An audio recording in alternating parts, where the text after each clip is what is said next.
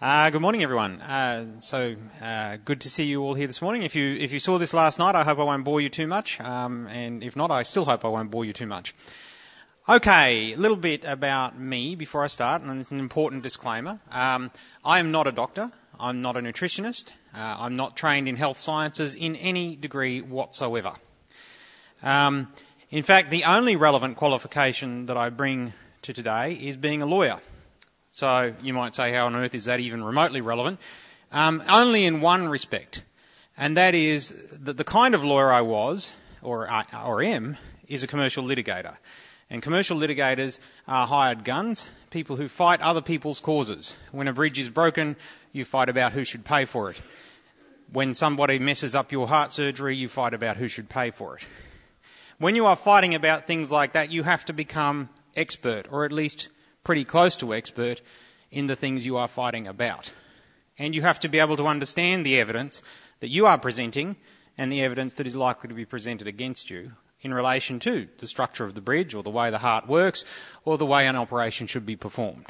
So an ability to get across diverse areas of evidence quickly with clear understanding is one of the skills that a commercial litigator has to have. And that's the only relevant skill that I brought to the problem that I was trying to solve. So exactly what was that? Well, the problem was that I weighed 40 kilos more than I do now, and I didn't like that much. I especially didn't like it because we had 4 children under the age of 9, and I was really struggling to cope with that, keeping up with them and all the things that they like to do. But when my wife announced that our 5th child was in fact going to be our 5th and 6th children, it pushed me, it was the straw that broke the camel's back, to say the least. Now, I hadn't suddenly woken up one morning 40 kilos heavier. It had taken me 35 years to get to that point. A kilo here, a kilo there, just very, very slowly over time, getting fatter and fatter and fatter. Like most of us. It's what happens when you age, isn't it? I mean, that's the standard accepted explanation. We all get fatter as we age. And it was that kind of a process. Now, I'd never been happy about it, as most people who are overweight aren't. And so every now and then I would spot a diet on the television about, eating cabbages for a month or eating bananas for a month or going on Atkins or not eating carbs or not eating fat. And I would give those things a go and they'd work fabulously. They'd work until my willpower gave out, which was usually about the 2-week mark for me, no matter what it was. But in that 2 weeks I'd lose a kilo and a half, and it'd all be good. And then the willpower would give out. I'd want to go back to eating normally, and the weight would come back, usually with a bit of interest. And I think that story is pretty much the same, to varying degrees, to everyone who's ever tried to lose weight. The amount of time they stick at it probably varies according to how much willpower they've got to give, but the story is pretty much the same.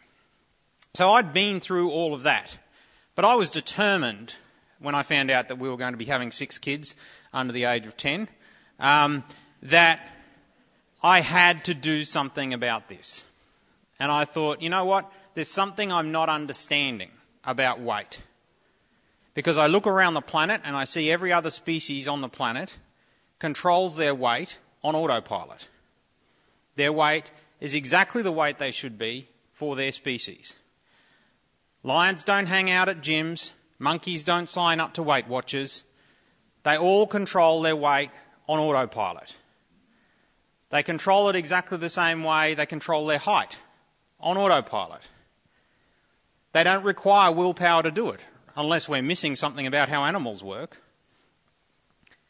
The only animals that have problems controlling their weight are ones that are us and ones that we feed. And that's it. The only ones. So there has to be something different. That somehow willpower is required for us to control our weight, but for nothing else. So I went looking for the evidence. I wanted to understand what it was that I was not understanding about how human bodies worked, because clearly I was missing something. And I first of all looked at the National Healthy Eating Guidelines, and I looked there for an explanation. And they told me that what I was not understanding was that fat made you fat and that exercise makes you thin. And all you've got to do is eat less fat and exercise more and everything will be all right. Now, I was dubious about that, to say the least, simply because I'd tried it so many times and it didn't work, because both of those methods appeared to require something that I didn't have, which was willpower. But I looked to see what evidence those statements were based on, and I found medical report after medical report, and I quickly understood that I didn't understand how to read those reports. And that's where the relevant training came in. I had to spend a lot of time getting myself up to speed on how to read medical research. But once I had, I realised that the medical research that was being relied upon didn't say much. It said, read this earlier study. So I'd read that. And it would say, read this earlier study. And I would do that. And it would trace back until the 1950s, where a great big guess was the foundation. So, for example, on the question of fat makes you fat, the guess involved was an observation that fat is 9 calories per gram, whereas everything else we eat is 4 calories per gram. So proteins and carbohydrates, which are the other two things we eat, are 4 calories per gram, fat 9 calories per gram. So gram for gram, fat has more than twice as many calories. Simple logic. If you're eating fat versus the other two things, you'll get fat, more calories.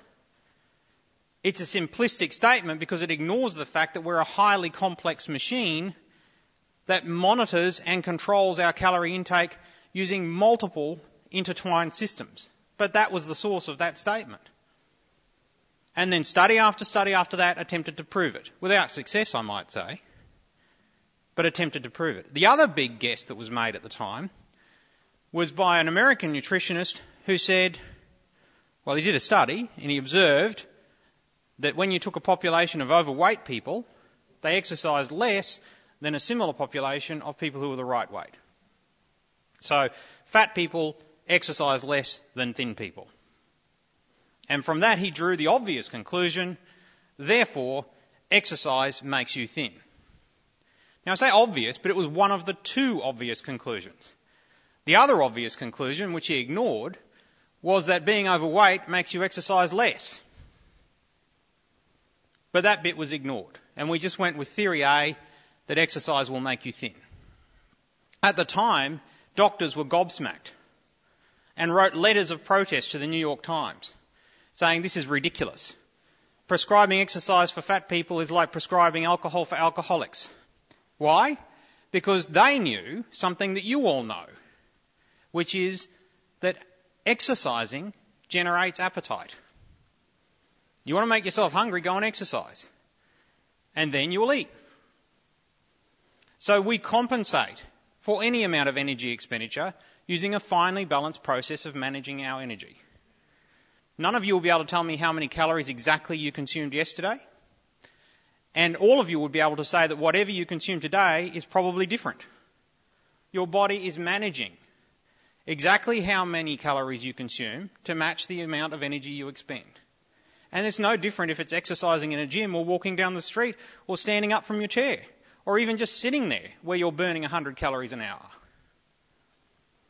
So all of this, all of the health advice that I had been trying to follow was based on these two big guesses. And that looked a little odd to me. But what I noticed when I was drilling back through this research is that there was a parallel line of research being done in the United Kingdom by a fellow by the name of John Yudkin. He said he had this theory that carbohydrates were in fact the problem, our other source of energy. We're machines that need energy to run. Our two sources of energy in our diet are carbohydrates and fat.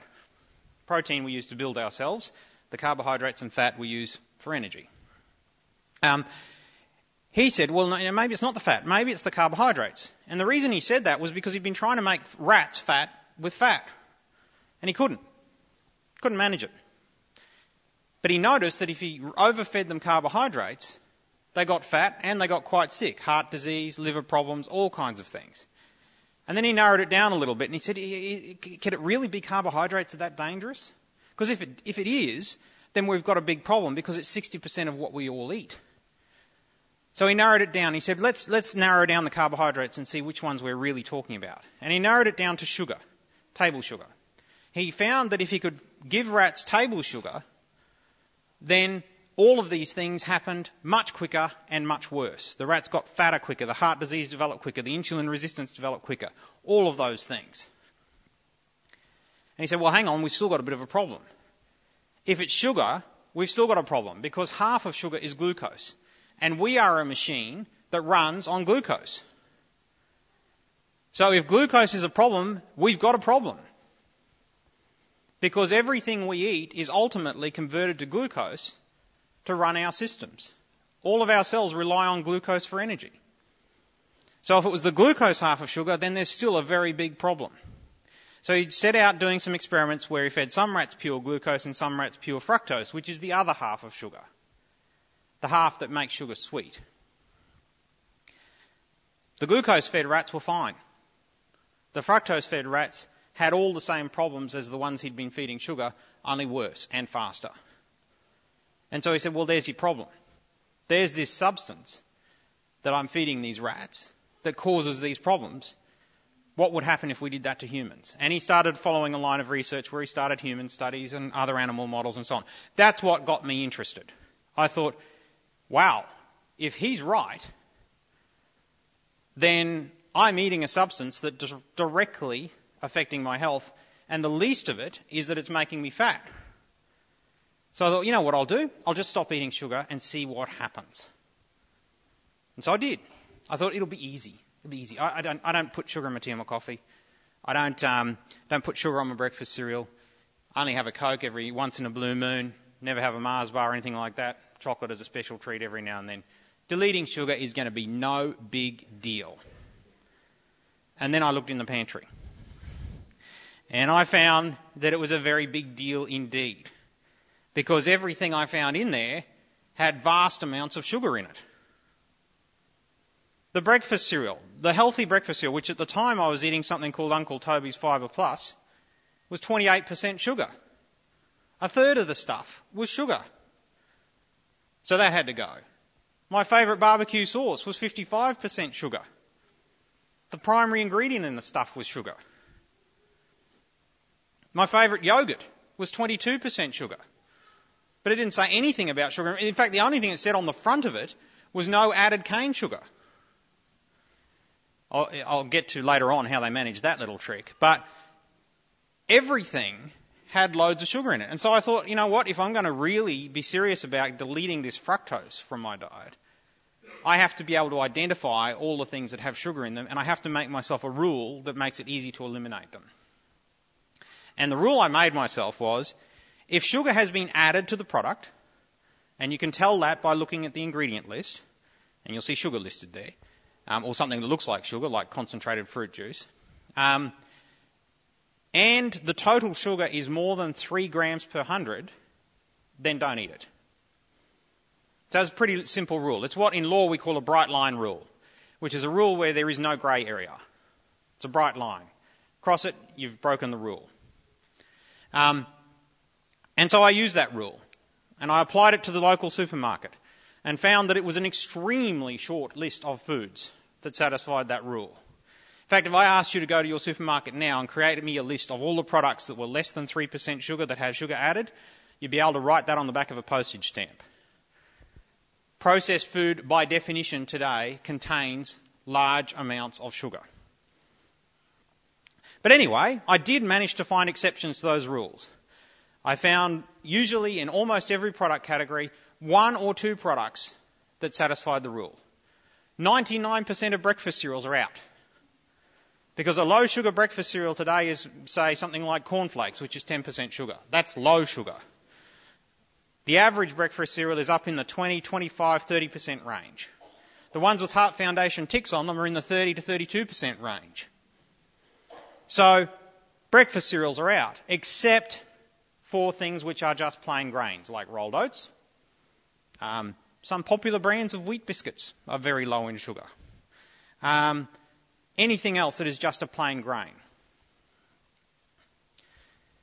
But in most product categories, you'll find something like that, an exception. And so what I did was I said, okay, well, I'll just eat those things and see what happens. And what happened was something miraculous for me. I started losing weight, but that wasn't the miraculous bit. The bit that was miraculous to me is that I didn't need willpower to keep doing it. There was an ugly bit at the start, what I now call a withdrawal period. And we can talk about why it's a withdrawal period in a little while. But a withdrawal period where I had headaches. People say I had mood swings. Obviously, they had mood swings while I was in this withdrawal phase, and just generally not feeling great. That period, it required a conscious effort for me to not eat something with sugar. Every time I would have cravings constantly, every couple of hours. It would be nice to have something sweet right now, or just something, because I knew most things would have sugar in them. But after you get through that, after that 2 to 4 weeks, no willpower required. Suddenly, sugar is as attractive as broccoli. It's just another food. It's just something else. It no longer has that particular sway. And that was the unusual thing for me, because from that point onwards, I could not eat sugar and weight would still keep coming off without me having to exercise willpower, without me running the risk of going off the diet. And that was an interesting and new experience for me. The other interesting and new experience for me was that I suddenly had, for the first time in my life, appetite control. I'd never experienced the sensation of getting halfway through a meal and being unable to finish it. Physically unable to finish it. Brain saying, keep going and you will be sick. I'd never experienced before that real hunger. I'd experienced, I could eat pretty much all the time, but I'd never experienced real hunger like I did after I came off sugar. And I learned that when I experienced the hunger I should eat, and when my body was telling me not to eat, I shouldn't. And the inevitable thing happened is that I ended up eating a lot less. Not because I was trying to, but because my body was actually controlling what I ate, and it was all happening on autopilot. So what Yudkin had theorised about sugar is that it was a hormone disruptor, an appetite control hormone disruptor, appeared to be true, for me at least. The result was that the weight just kept coming off, and over the next 18 months I lost 40 kilos. And then I hit this weight, so it doesn't turn you into a supermodel, warning. But the interesting thing is I stayed there.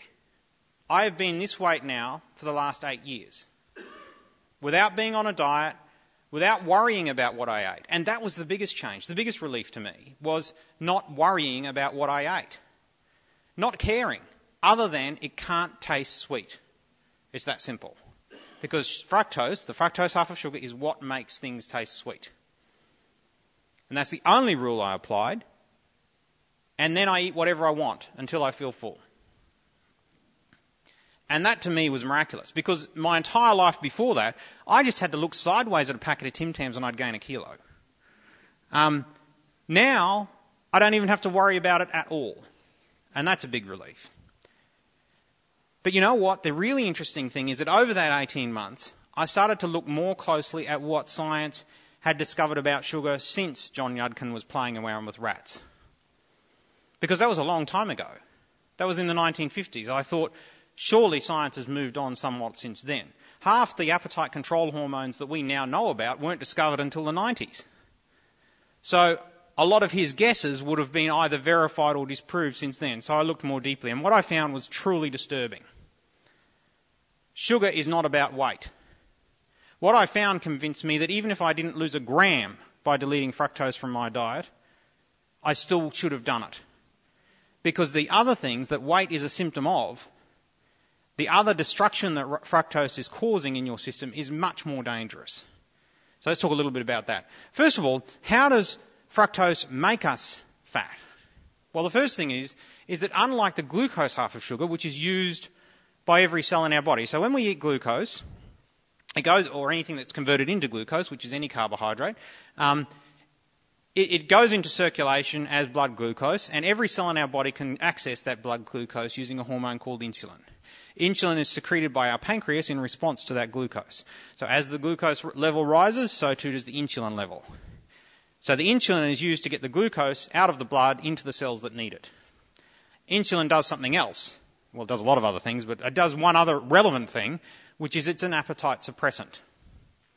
So the more insulin you have circulating in your bloodstream, the less you want to eat. So as the amount of blood glucose goes up, as you're eating carbohydrates, as you are eating during a meal, the insulin level is rising. and it gets to a point where it shuts down your appetite. So it says to your appetite control system located in your hypothalamus, whoa, had enough carbohydrates, shut down, do not need to eat anymore, tell this body it's full. And you will feel full, and you'll think that that's a full stomach, but it's not a physically full stomach for most of us. It's just a sensation of having a full stomach, which we create with our hypothalamus. So it's an appetite suppressant. We have a similar one for fat, which is released from our gut. So as we eat fats, and they're digested through our intestine, a hormone is released called CCK, which acts as an appetite suppressant. Once again, as you eat fat, signal goes to the brain. The more of it you eat, the more of the signal goes, and eventually it shuts you down your appetite and says, right, had enough. And all of you will have experienced this sensation if you've ever tried to sit down and eat something that was very fatty in one go. You'll suddenly feel nauseous, suddenly feel like you can't keep going with it. And that's that hormone working. So, the difference is with fructose, the fructose half of sugar, is that it doesn't do that. When it's absorbed through the gut, it's a sugar. So it skips past the control that says it's a fat. So it ignores the CCK control, as does glucose. But glucose hits the bloodstream and trips the wire for the insulin control. Fructose doesn't. There is no insulin response for fructose, which is why products containing fructose are marketed as low GI. GI is just a way of saying there's an insulin response. So, fructose doesn't trip that wire. You could theoretically eat pure fructose till the cows come home and never feel full until you actually were physically full. Because there's no hormonal signal going through that says, stop eating now. So first of all, it's invisible to our appetite control system. The other interesting thing is that it isn't used for energy in our body. It goes straight to the liver and is metabolized straight to fat. That in itself isn't bad. I mean, fat is already fat. So that doesn't make it unique. It's the fact that it does it without a control system that's the unique bit.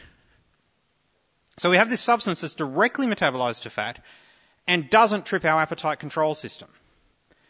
So that's a worry. You could see that would start adding a few pounds over time, but that's the least of it. Because the other interesting thing that's been found very recently about fructose, half of sugar, is that worse than not tripping our appetite control system, it actually suppresses the insulin and leptin signals. Now, I haven't mentioned leptin to this point, so I will now. Leptin is our long-term appetite control hormone. So this is what stops us eating between meals. This is the signal that says you do not need anything, you're fine, you've got enough energy to keep going. Leptin is released by every fat cell in our body. More fat cells we have, the more leptin is released. So you can see what a sweet system that is. If you're carrying a lot of fat, more leptin, more appetite suppression, you don't eat as much. That's the way it's designed to work. When leptin was discovered in 1994, the scientists who discovered it thought they were onto a gold mine. Here is a hormone, a human hormone, that suppresses appetite. All you've got to do is give it to overweight people and they'll lose weight. That was the theory. They did the trials, it didn't work.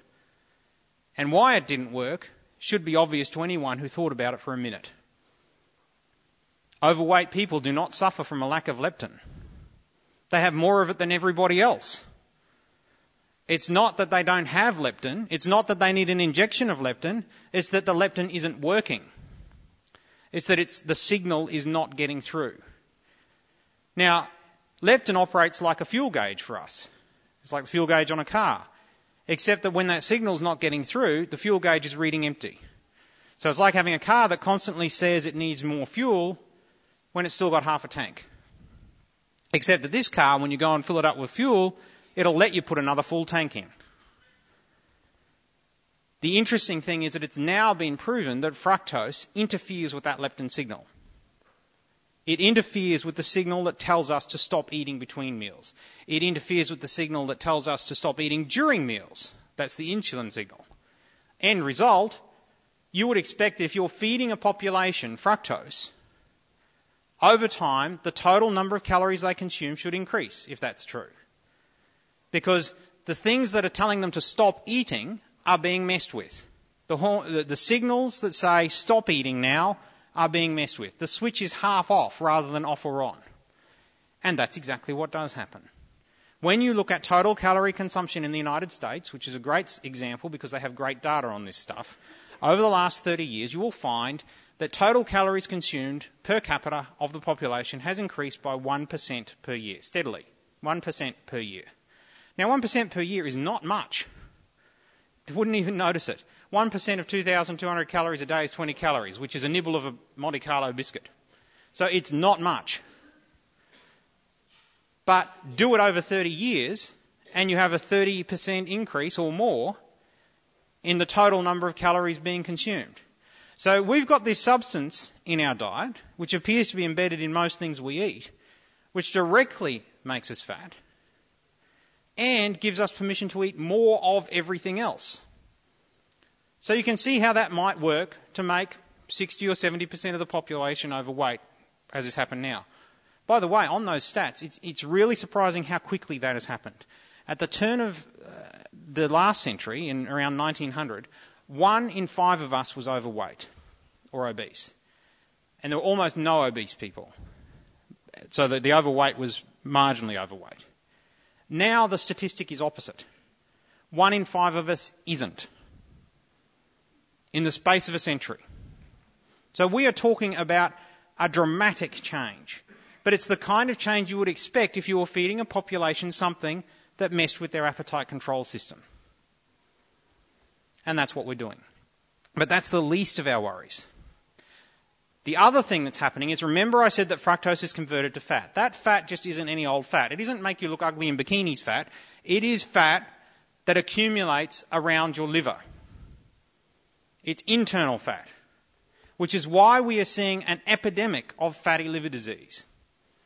Now, fatty liver disease doesn't have a lot of symptoms, so most people who have it don't know they have it until they're being diagnosed for something else. Fatty liver disease is an accumulation of fat around the liver. Around 30% of the adult population have it now. That is an extraordinary statistic, and it's getting worse and worse by the minute. Why does it matter? Well, not so much because of the problem of having fatty liver, because as I said, there aren't symptoms until it gets really bad and becomes cirrhosis of the liver, but because fatty liver disease is linked directly to type 2 diabetes. It is not a known fact that there's a high association between fat around the liver and insulin resistance. Insulin resistance, do it for long enough, which is that your cells that need the energy from the glucose in your bloodstream can't get it because they're resistant to the signals from insulin, leaves the blood glucose too high. Blood glucose too high for long enough eventually leads to type 2 diabetes. That's the short version of the story. But as I've only got 5 minutes left, I have to give you the short version. That is a bad thing. It's why we're seeing type 2 diabetes explode in this country. In the 1960s, almost no one had it. It was a virtually unknown disease. Now 1.2 million Australians have it. And the rate of growth is truly extraordinary. It is now a national health priority simply because of the rate of explosion of this disease.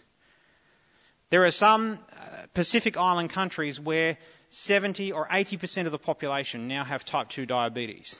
In the Aboriginal population in Australia, the rate of type 2 diabetes is 2.5 times the Caucasian population. Strangely, so is their consumption of soft drinks. Because I'm limited in time, I won't go through the other cascades, but there are other cascades through to chronic kidney disease, Alzheimer's, depression, gout, hypertension, and heart disease. And all of those are thoroughly documented in my books. But there's something I wanted to mention which is the worst thing about sugar. The absolute worst thing. And that's this. It's highly addictive. If I was talking to you today about broccoli, there wouldn't be a problem.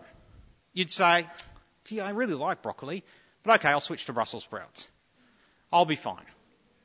But I'm not talking to you about broccoli. I'm talking to you about something that most people in this room's reaction to me saying you have to stop eating it for the rest of your life would be, rest of my life?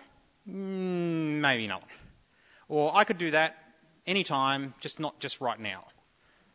In fact, most people's reaction to being told they don't have to eat sugar again is exactly the same as a smoker's reaction to being told that they are not allowed to smoke again. And the reason for that is simple. It has an addiction pathway which is identical to nicotine. It is just as addictive as nicotine, but it's a much bigger problem to avoid. If I tell you to give up smoking, give up nicotine, all you've got to do is remember not to put a cigarette in your mouth. And if you should find a cigarette in your mouth, remember not to light it.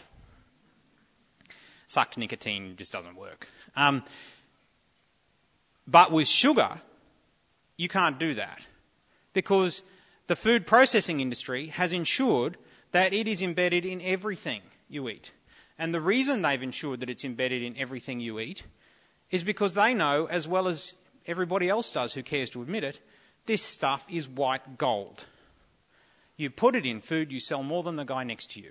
If the guy next to you puts more in his food, you put more in your food. You can see this happening on the supermarket shelves every day of the week. 2 years ago, there were 9 breakfast cereals on sale in Australia. All of them, except one, had 10% sugar. Sorry, I'm talking about cornflakes. All of those brands of cornflakes had 10% sugar. One had 5%. That was Woolworths No Name, the home brand. It was 5% sugar. It got pulled off the shelf in October 2010 and reformulated. A month later, it was back on the shelf, sugar content 10%, no other changes. That's just one example of what's going on the supermarket shelves every day of the week. They are in a war with each other, and we are the collateral damage. And that's the unfortunate truth. Now, I'm sorry, but I think we've run out of time. I'll just hand over to Brendan. Thanks, David. You have a chance to ask some questions to start thinking about those. Just to kick things off, David, last night you were talking about, actually I think you received a question from the audience about your diet, and you were speaking about what you had for breakfast, bacon and eggs, I think, and then you mentioned something about fruit, and no fruit at all. I know your kids do and your wife probably does, but you've chosen not to eat any fruit at all. It didn't strike me as being balanced, your response. And after this, I'll give the mic back to David, your chance to ask questions. But your response to that? I don't eat fruit because I'm a maniacal no fruit eater. It's just I don't go out of my way to eat it. If it's there, I'll eat it. The reason I don't seek it out is because there's nothing you can get from a piece of fruit that you can't get from a vegetable without a lot less fructose. So fruit contains fructose, but that of itself is not a cause for concern. If you are eating it as originally packaged, with all of its fibre and water in place, then you are not doing yourself significant damage. Yes, it contains fructose, but it also contains fibre that mitigates the damage being done by the fructose. It also slows the delivery of that fructose to the liver significantly. Would I eat vast quantities of fruit? No. In my books, I say that the Australian guideline is 2 pieces of whole fruit per adult per day and 1 per child, and that's a perfectly acceptable guideline as far as I'm concerned. The problem comes when people think that juicing fruit is an acceptable alternative to eating fruit. Juicing fruit juice is not fruit. It's just taking the sugar out of fruit and throwing away everything else. There is no nutritional benefit to consuming juice over, say, consuming Coca-Cola. In fact, Coke has slightly less sugars per 100 mils than apple juice. So juice is not fruit, but whole fruit is fruit, and feel free to eat it. Any other questions? Yep. So there is no difference between honey and sugar. Honey is sugar. Honey is 40% glucose, 40% fructose, 20% water. So now if you want to have your sugar in a liquid form that doesn't contain fructose, then I recommend you try something called rice malt syrup. Rice malt syrup is glucose, maltose, which is 2 glucose molecules joined together, and maltotriose, which is 3 glucose molecules joined together. It all ends up as glucose in our system. People say it tastes and performs a lot like honey. Not while they're still addicted to sugar. While they're still addicted to sugar, they'll say it's not sweet enough. But after they get through that withdrawal phase and their palate adjusts, and that's something that does happen, your palate adjusts enormously after you're off sugar, and quickly. People say it reminds them of honey. By the way, agave syrup in the same category. It is not an acceptable alternative to sugar. Agave syrup is 90% fructose. So it's actually the worst possible sweetener you could use. Any other questions? No. You have to watch. Some American brands of rice malt syrup do add sugar because it's not sweet enough. But you'll see on the ingredient list, it'll say ingredients rice, sugar. But all the Australian brands, as far as I know, are all free of added sugar. Yeah, no, maple syrup's just another way of saying sugar. It's about 60% fructose. You can make an acceptable facsimile of maple syrup with rice malt syrup and a bit of glucose syrup, which is just pure glucose. Any other questions? Yep. I say yes. Brown sugar, Rapadura, raw sugar, condensed cane juice, whatever they call it. All of these things are just sugar. And this brings me back to that yogurt I was talking about that said no added cane sugar on the front of it. It still had 22% sugar. How did they manage that? Well, because it wasn't cane sugar. What they'd done was use concentrated fruit juice. So you read the label, you see the normal things that should be in yogurt, and you also see concentrated fruit juice. So in fact, they were putting almost pure fructose, because concentrated fruit juice is usually either pear or apple. It's usually 70% fructose. They're using that instead of sugar. You're seeing the same trick starting to happen in the playground. Canteens often sell something called play waters these days. And play waters look like water, but they're sweet. And they have on their label that the sugar being used is not sugar. So it says no cane sugar. But if you look at the list, it says crystallized fructose is the sugar they're using. Pure fructose. Why are they doing that? Because they know it's the sweet half of sugar. They know they only have to use half as much of it. They can get away with saying it's 5 grams per 100 mils rather than 10 for, say, a soft drink. And it tastes just the same. So manufacturers are already well onto this. And you have to be very careful about what the label says. Because they're trying to have you believe that there's no sugar when perhaps there is. Yep.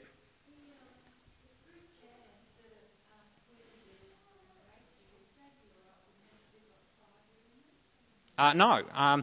If you turn a fruit into a puree, it's fine. If that's all you've done is pureed some strawberries and then spread that on your toast, good on you. Even if you did that and added a bit of glucose to it to try and make it a little bit sweeter. Glucose, by the way, is not very sweet. To someone who's eating sugar, they'll say it tastes like flour. To someone who's off sugar, however, they say it tastes like the way they remember sugar tasting. So you could do that. But as soon as you start adding things in there, like reconstituted fruit juice or just fruit juice, you start bumping the sugar numbers up enormously. Strawberries are around about 4 to 5% fructose by weight. Strawberry jam is about 70% sugar. So jams are not a substitute for fruit. If you want to eat strawberries, but not strawberry jam. Yep.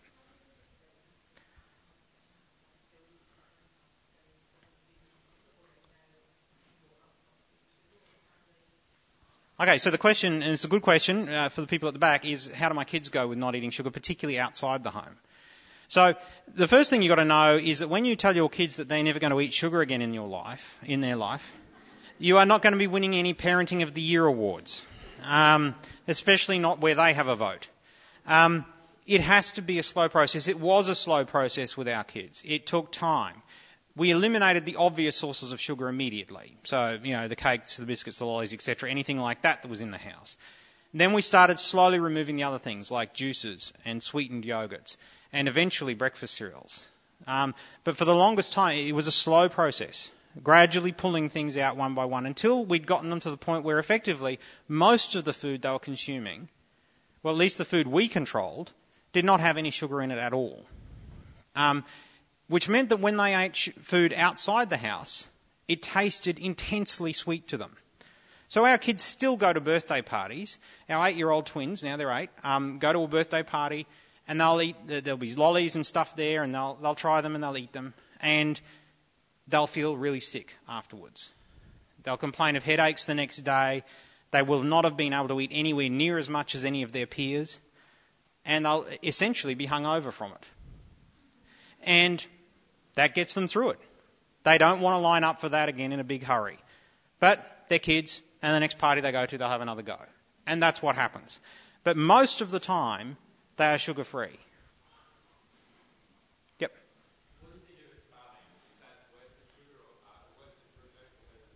Right, I put aspartame in with a group of things called high-intensity sweeteners, so aspartame, sucralose, natrevia, stevia, those sorts of things. And I would call them all methadone for sugar addicts.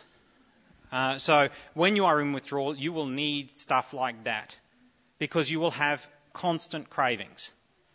And if you can have something like that around that you can just take a hit of when you're in withdrawal, which is 2 to 4 weeks, you'll be fine. It's a self-correcting problem because by the time you get through withdrawal, at the end of that time, you discover that you don't actually like the taste of them anymore. Now, I remember this very, very clearly when I was doing it. When I started, I loved having Pepsi Max as a crutch during withdrawal. And the reason I loved it is because it tasted almost exactly the way I remembered Pepsi tasting. By the end of withdrawal, I couldn't stand it. It tasted horrible and chemical-like and really awful. And to this day it does. And that's because the other interesting thing that happens during withdrawal is your palate adjusts. You can suddenly taste a much wider spectrum of taste than just sweet. And so it's a self-curing problem. Is it safe? I don't know. There's plenty of studies that say it's perfectly safe. There's plenty of studies that say it isn't. But the reality is these things have only been in our food supply for about 20 years and nobody really knows. I mean, sugar's been in our food supply in large quantities for 200 years. And we're only raising the flag about it now. Oh, that reminds me, I didn't tell you about how much we're consuming. How much sugar are we consuming? In 1820, prior to commercialisation of sugar production, we were consuming about 1.5 teaspoons of sugar a day. 1.5. Now, to give you some perspective on that size glass of apple juice, a small apple juice, contains 6 teaspoons of sugar. So the population as a whole was consuming just 1.5 teaspoons of sugar total per day in 1820. Then they discovered the commercial process for producing what they called white gold for good reason. We are now on average consuming somewhere between 32 and 40 teaspoons of sugar a day. So a 40-fold increase in consumption in the space of 180 years. That alone should raise red flags. Sorry, yes.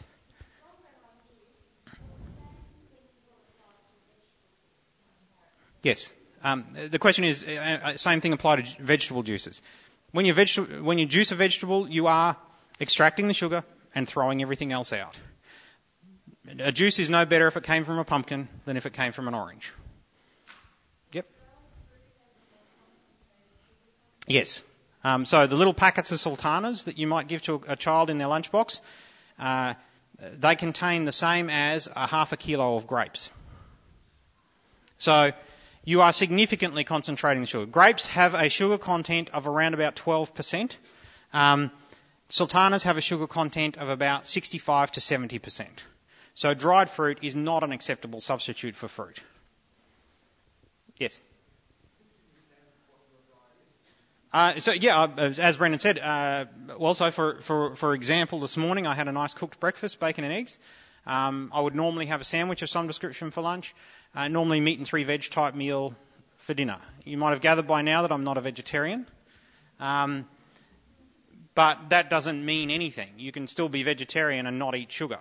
There is fructose in vegetables, but it's microscopically small and the fibre content is huge. And so my advice would be there's no limit on the amount of vegetables you can or should eat. Yes.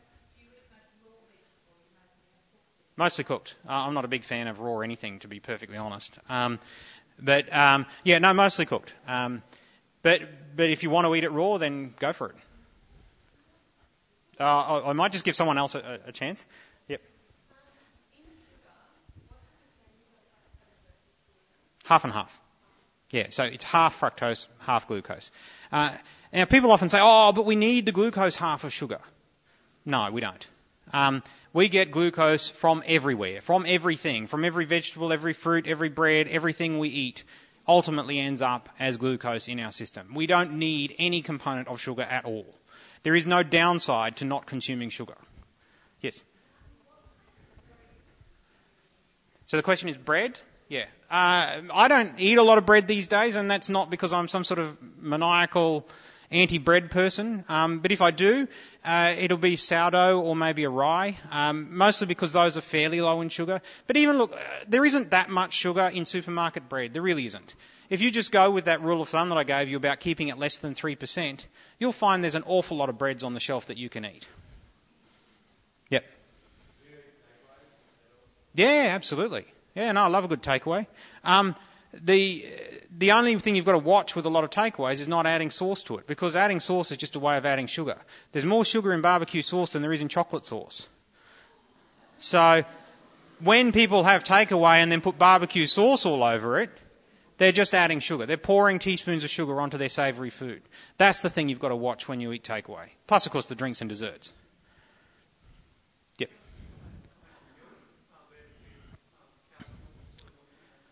Okay, so milk, as in cow's milk, is fine. People will pick up a thing of whole milk and they say, oh my God, it's 5% sugar. The sugar in milk is lactose. It's half galactose, half glucose. Galactose is metabolized to glucose anyway, so it's effectively all glucose. So there's nothing wrong with lactose, unless you're lactose intolerant, in milk. So plain milk is fine. If you see that the milk you're drinking is more than 5% sugar, then start to worry, because then we've gone above what should be in there for lactose. It means they've sweetened it with something. So a chocolate milk will often be around 15, 16, 17% sugar. 5% of that is the lactose, and the rest is sugar. Other milks, soy milks, are generally not a good option, simply because they don't have lactose in them, and what they use instead of lactose, because milk needs a sugar, is sugar. So most versions of soy milk, if you read the label, you'll see sugar in it. And people will say, oh, it's only 2.5 grams per 100 mils. And that's where my second part of the rule comes in, which is if you are drinking it, the acceptable limit is 0, because we drink an awful lot more of 100 mils in a sitting. A glass of milk, a reasonable sized glass of milk, is about 400 to 500 mils. 5 times 2.5 is an unacceptably large amount of sugar. If you are only going to have 100 mils of soy milk, then I guess you could have it. But if you're going to have any more than that, forget about it. Okay, last question? Yep.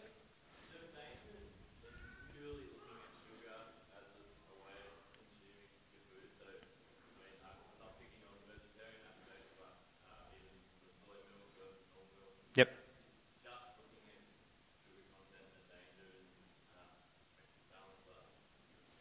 Well, I'm not sure how, because when you say a balanced diet, what that should boil down to is, are you getting the nutrients you need to survive?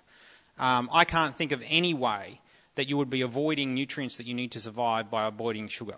I can't think of any natural packaging of food where sugar is an essential component of getting the nutrients. You don't even have to eat fruit if you don't want to. You get the nutrients from vegetables. So this is not saying to you, you must eat McDonald's every day of the week because there's not much sugar in a hamburger. This is simply saying, in the choices you make, avoid the ones which contain fructose. And the easiest possible way to do that, by the way, is just shop the outside of the supermarket. Whole fruit, whole veg, meat, dairy, milk, butter, cream, eggs, some assembly required when you get home. That's it, and you'll be fine. And no one in their right mind would say that's not a nutritious diet. Okay, thanks.